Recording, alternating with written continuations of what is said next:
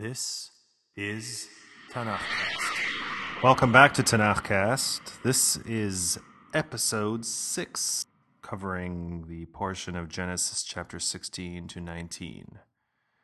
This week's portion spans years in the lives of our protagonists, and years, or to be more precise, agedness, getting old, is a central concern, despite the bombastic lifespans of the biblical figures we've read so far. Referring to significant events in relation to one's age is not necessarily significant in a time without standard calendars. Chapter 16, for example, concludes with Avram's age at the birth of Ishmael, but chapter 17 reminds us of Avram's age again. He's now 99 when God commands him to get circumcised. And when he does, Avram reminds God that to a 100-year-old man shall there be children born, or shall 90-year-old Sarai give birth? This anxiety about fertility and establishing one's patrilineal line, despite divine promises of fertility, prompts Sarai to offer her handmaid Hagar to Avram. Hagar conceives a child, yet begins to regard Sarai as light worth in her eyes, which provokes Sarai to afflict her. Hagar flees the household, but after an encounter with God's messenger, she returns, a bit chastened, to give birth to Ishmael. Chapter 17 begins with God's reaffirmation of the promise to Avram with one caveat. Now the covenant will take physical form in the removal of the foreskin. At 8 days, God commands, every male among you shall be circumcised throughout your generations, whether houseborn or bought with money from any foreigner who is not your seed. God also changes Avram's name to Avraham, father of nations, and Sarai to Sarah, before reiterating that she will conceive a child of her own at her advanced age. Avraham laughs, but God is not joking. In fact, Avraham's son will be called Yitzchak, or he laughs, the he being Avraham. God specifies that in a year's time, Yitzchak will be born, and then God departs. Avraham sets out to circumcise himself and his household, and while sitting at the tent opening by the oaks of Mamre at the beginning of chapter 18, he, quote, lifted up his eyes and saw, here, 3 men standing over against him. When he saw them, he ran to meet them from the entrance of his tent and bowed to the earth. He invites them to sit, rest, and eat. They agree. And as they sit under the tree, they ask after Sarah and state that, quote, I will return to you when the time revives and Sarah, your wife, will have a son. But this time, Sarah laughs. Then, abruptly, God interjects to say, now why does Sarah laugh and say, shall I really give birth now that I am old? And Sarah denies laughing. Nice try, but God retorts, you did too. And with that, the meal is over. The men get up to go to Sodom. Avraham, being the exemplar of a good host, accompanies them on their way, and God has a moment of pause. Shall I cover up from Avraham what I am about to do? So God spills it, telling Avraham that he's going to destroy Sodom and Amorah for their wickedness. Chapter 18 recounts that, quote, the men turned from there and went towards Sodom, but Avraham still stood in the presence of Adonai. Avraham then engages in the first and only instance of haggling in the Tanakh. Well, we're supposed to haggle. No, I've got to get... What do you mean, no? I haven't got time. Well, give it back then. No, I just paid you. What? Yeah. This bloke won't haggle. Won't haggle? Unless you count Moshe and Paro's back and forth about letting my people go. So there's a back and forth about how many righteous men would save Sodom from annihilation. All right, I'll give you 19 then. No. Come on, do it properly. What? Haggle properly. This isn't worth 19. You just said it was worth 20. Oh, dear. Eventually, God agrees that he will not destroy the city for the sake of 10. 10? Are you trying to insult me? Me, with a poor dying grandmother? 10? All right, I'll give you 11. Now you're getting it. 11? Did I hear you right? 11? This cost me 12? And so God goes his way, as does Avraham, and the 2 men, as chapter 19 recounts, arrive at Sodom at sunset, where they meet Lot sitting at the gate. Lot prevails upon the men to come to his house to spend the night and leave early the next morning. They concur after much cajoling by Lot, and retire to Lot's house, but not before, quote, the men of the city, the men of Sodom, encircle the house. They demand the 2 strangers, but Lot refuses, offering his daughters in their stead. But the mob is steadfast, moving menacingly on the house. The 2 men blast the assailants with blinding light, and then tell Lot and his family a variation of, I need your clothes, your boots, and your motorcycle.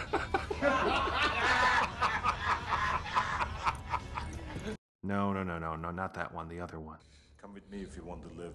Lot's sons-in-law refuse to leave, but Lot, his wife, and his 2 daughters head for the hills.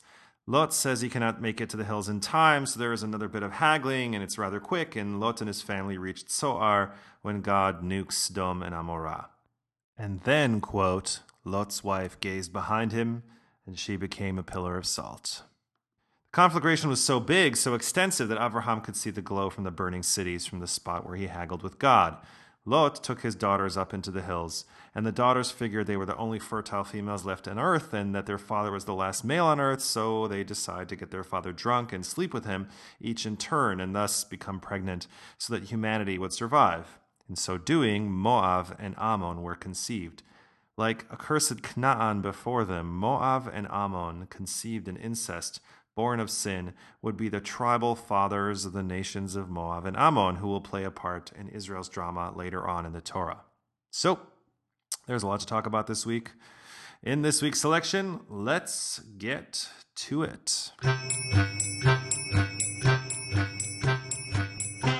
I want to consider 2 very human emotions this week: laughter and fear. First, why we laugh. In 2008, Robert Krulwich and Jad Abumrad, host of a fabulous podcast called Radiolab, pondered this precise question: why do we laugh?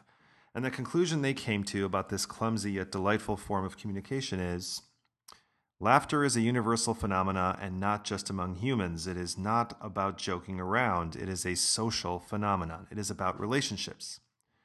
When you're alone, according to neuroscientist Robert Cohen, when you take away the social stimuli, you take away the TV or the book or the iPod, when you're by yourself, laughter disappears. And we laugh, ha ha ha ha, the human equivalent of the simian, ah ha ha ha, to indicate that we're just playing. That's it, there you are. But it still doesn't explain what we laugh about. A 2011 book called Inside Jokes: Using Humor to Reverse Engineer the Mind by Matthew Hurley, Daniel Dennett, and Reginald Adams Jr., a cognitive scientist, a philosopher, and a psychologist, respectively. They set out 5 models in their attempt to unpack what's funny. The authors maintain that humor, which is different than laughter, but most often its cause, has an evolutionary purpose. We sometimes commit too soon to conclusions about the world. Humor rewards us for figuring out when we've made a mistake. They present 5 models which try to explain humor, and please feel free to chime in on the Facebook page why they're wrong with examples of jokes you know that disprove this, but keep in mind that like all models, they're honest attempts at figuring out how stuff works, which, by the way, is also a really good podcast you should check out at the iTunes store. So here goes. Model 1, superiority. We use humor to ridicule other people, to dominate them and feel superior to them. Model 2, incongruity and incongruity resolution. We laugh when there is a conflict or incongruity between what we expect and what happens. Or alternatively, we laugh not just because of the incongruity, but because we know that the incongruity can be fixed in a different way. The third model, benign violation, is when we laugh when morals, social codes, linguistic norms, or personal dignities are violated, just as long as the violation is not threatening. The fourth model is rigidity. We laugh at the predictability of human nature. And the last model, model 5, is release. We laugh to release sexual or aggressive tension. That one is compliments of Freud. Up to this point in the Tanakh, there is so little expression of positive emotion. I mean, in chapter 2, Adam's declaration about the woman, "This time she is it," can be read as an expression of excitement, but shall we say the Tanakh is a bit more comfortable in the darker hues of the palette. Adam tells God that when he heard the sound of God walking, he was afraid and hid. Cain, if you recall, became exceedingly upset in chapter 4. Noach was enraged with Ham when he said, "Damned be Canaan, servant of servants." Avram's persistent petitioning for children could be read as an expression of anxiety. So, to have 2 protagonists laugh in such close proximity to each other and to laugh about the same thing, well, that's pretty remarkable. But why did Avraham and Sarah laugh? They both laughed in response to the same thing, God's certitude that they will conceive a son together. God tells Avraham that he will bless Sarah and give him a son from her. Avraham falls on his face and laughs, thinking to himself, Side effects may include headache, upset stomach, delayed backache, or muscle ache. To avoid long-term injury, seek immediate medical help for an erection lasting more than 4 hours. If we look back to the 5 models, we could say that both Avraham and Sarah laughed because of the incongruity between God's statement and their perception of reality. In other words, God's promise of a son came off as a joke, perhaps even a cruel one. Or we could say that they laugh as a form of release, their laughter masking the aggression they feel against God for telling them that they will conceive a son when they clearly are not physically up for it. Or it could be that they thought that God was telling a joke at their expense to make them feel ridiculed, dominated, and inferior, so they laughed out of nervous defensiveness. As Bertolt Brecht said, "He who laughs last has not yet heard the bad news." We'll talk about that next episode. Anywho, let's move on to the other very human emotion, fear. When first learning about the brain and its development over the millennia, I was deeply impressed by the statement that, quote, fear is central in the evolution of the mammalian brain. Think about that for a minute. It's actually fear that's the engine of evolution in our brains. And of all the possible engines of evolution, of drivers of evolution, I suppose fear is as good as any of them, but I always thought that fear was something to be overcome, to be avoided. But fear has upsides. Later I would discover the same about stress, but that's for another time. From a strictly evolutionary perspective, fear is a growth experience. Mammals who experience fear learn to discern and avoid danger in nature, and in so doing generally succeed in passing on their fear and caution-filled DNA to their progeny. The fearless human, the one who walks too close to the precipice or climbs too high in the tree or confronts that saber-toothed tiger with bare hands, might not manage to pass on those reckless genes to the next generation, which guarantees that over the centuries there will be more humans inclined to caution and species survival than those who want to play chicken with predators. Fear also has a social function. Fear maintains familial and tribal cohesiveness by delineating which humans are safe and unsafe. In an episode of This American Life, Ira Glass had a chat with Jared Diamond about the tribe and tribalism, a word that arguably drips with fear of the other. Jared Diamond spent a lot of time with the indigenous peoples of Papua New Guinea, and he reports that in those traditional, very small societies, everybody knew everybody. Thus, all the humans you would see in the course of your day were safe, which by definition meant that if you chanced upon somebody you didn't know, someone who was not immediately safe, that person was unsafe. In other words, strangers evoked immediate fear, because that unknown person's presence on your land had to be connected to something bad, some bad reason, some bad purpose. Perhaps this person was here to test your defenses or to steal something valuable. Diamond tells that if you ran into a strange person in the forest and you couldn't run away from them, you would sit down with the stranger. You'd have a long conversation in which each of you named all of your relatives. Jews do this when they meet in public. It's done so often. There's a name for this greeting ritual, Jewish geography.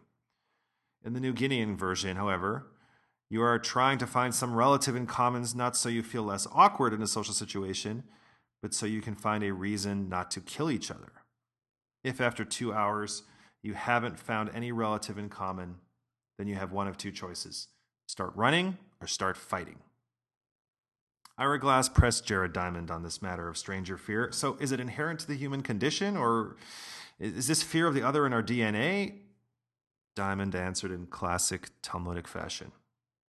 It depends.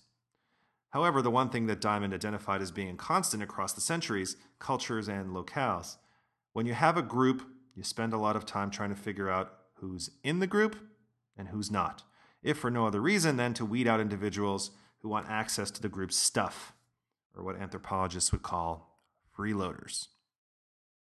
But as human societies grew bigger into groups of hundreds and then groups of thousands of people, you'd run into a lot of strangers all the time. It was normal. The fear of the other was counterbalanced by this new social norm and all the benefits that it brought. However, where we get into trouble as a species is when the fear of the other is fed by the technology and the capacity to destroy the other. Imagine if that indigenous person in Diamond's example had a handgun. When he confronts the stranger, he knows that if push came to shove, he would prevail.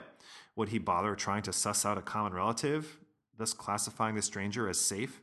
Or just skip ahead to the fight, which he would win, just to be sure.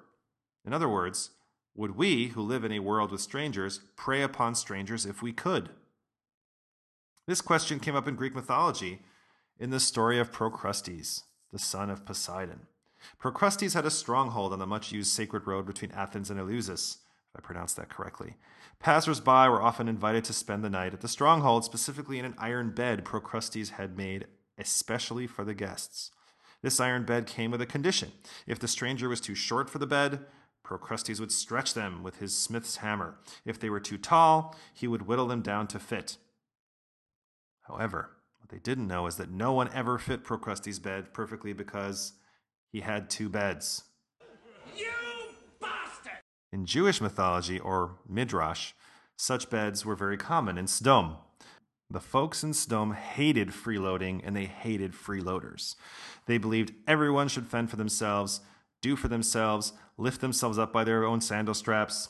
In other words, they believed corporations are people, my friend. The law in Sdom forbade the giving of any kind of assistance to strangers because the presence of these strangers, these takers and freeloaders, threatened to harm the economy in Sdom.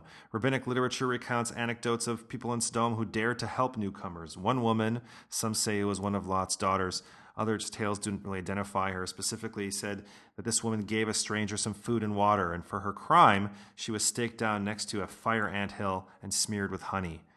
The ants took care of the rest. In a variation of this story, the girl is hung from the city wall and bees are set upon her. The folks at Sdom also regularly employed mitat Sdom, the sodomite bed, to torture strangers, much the same way that Procrustes did. So, sodomy, the sin of Sdom, had nothing to do with sex acts, but with inhospitality and cruelty. The sodomites indulged their basest fears and, because they could, abused and tortured vulnerable strangers. So, sorry, Texas, when it comes to your laws against sodomy, you're doing it wrong. But that's okay. Since 2003, the U.S. Supreme Court overturned them, so we're good. Perhaps this is why Lot lingered at the gate at sunset. When Lot saw the two messengers, he arose to meet them and bowed low. Now pray, my lords, pray, turn aside to your servant's house, spend the night, wash your feet, starting early so you may go on your way. The two messengers replied, Nah, it's okay, we'll spend the night in the square. But Lot pressed them exceedingly hard, so they turned into him and came into his house. He made them a meal with drink and baked flat cakes, and they ate. But within minutes, a mob gathered outside of his house.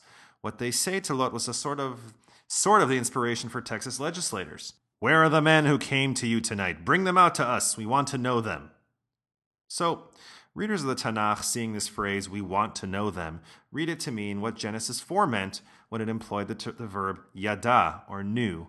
And they say, I said what in the book. I said what in the book. I said what in the book. I said what in the butt. You want to do it in my butt?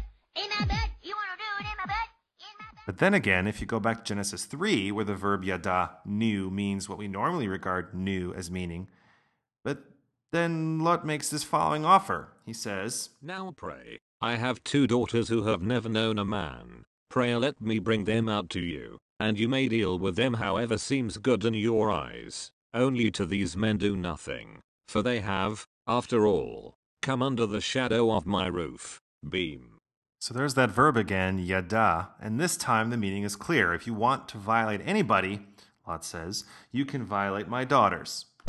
As a father of daughters, I have to wonder what Lot is thinking at this moment. Is he stalling? Is this his fear talking? Whatever one might think of this sickening offer, it only emphasizes what the Sodomites were after, the sin of Sdom. And again, it has nothing to do with homosexuality. As J. Michelson observed in God versus Gay, the Religious Case for Equality, quote, homosexual rape is the way in which the Sodomites violate hospitality, not the essence of their transgression. Reading the story of Sdom as being about homosexuality is like reading the story of an axe murderer as being about an axe. As always, you can leave a comment or question at the Facebook page. That's facebook.com/Tanakhcast, TANAKHCAST. Or you can leave a review at iTunes or drop me a note at thenextjew.com. I'll also have some links up for those Radio Lab and This American Life podcasts, as well as more information about the books Inside Jokes and Jared Diamond's book, The World Until Yesterday, What Can We Learn from Traditional Societies, at the Facebook page, at the blog, and any other surface I can write on with a Sharpie. So, hope you enjoyed this week's episode, and come back next week for episode 7. Y'all come back now. Here.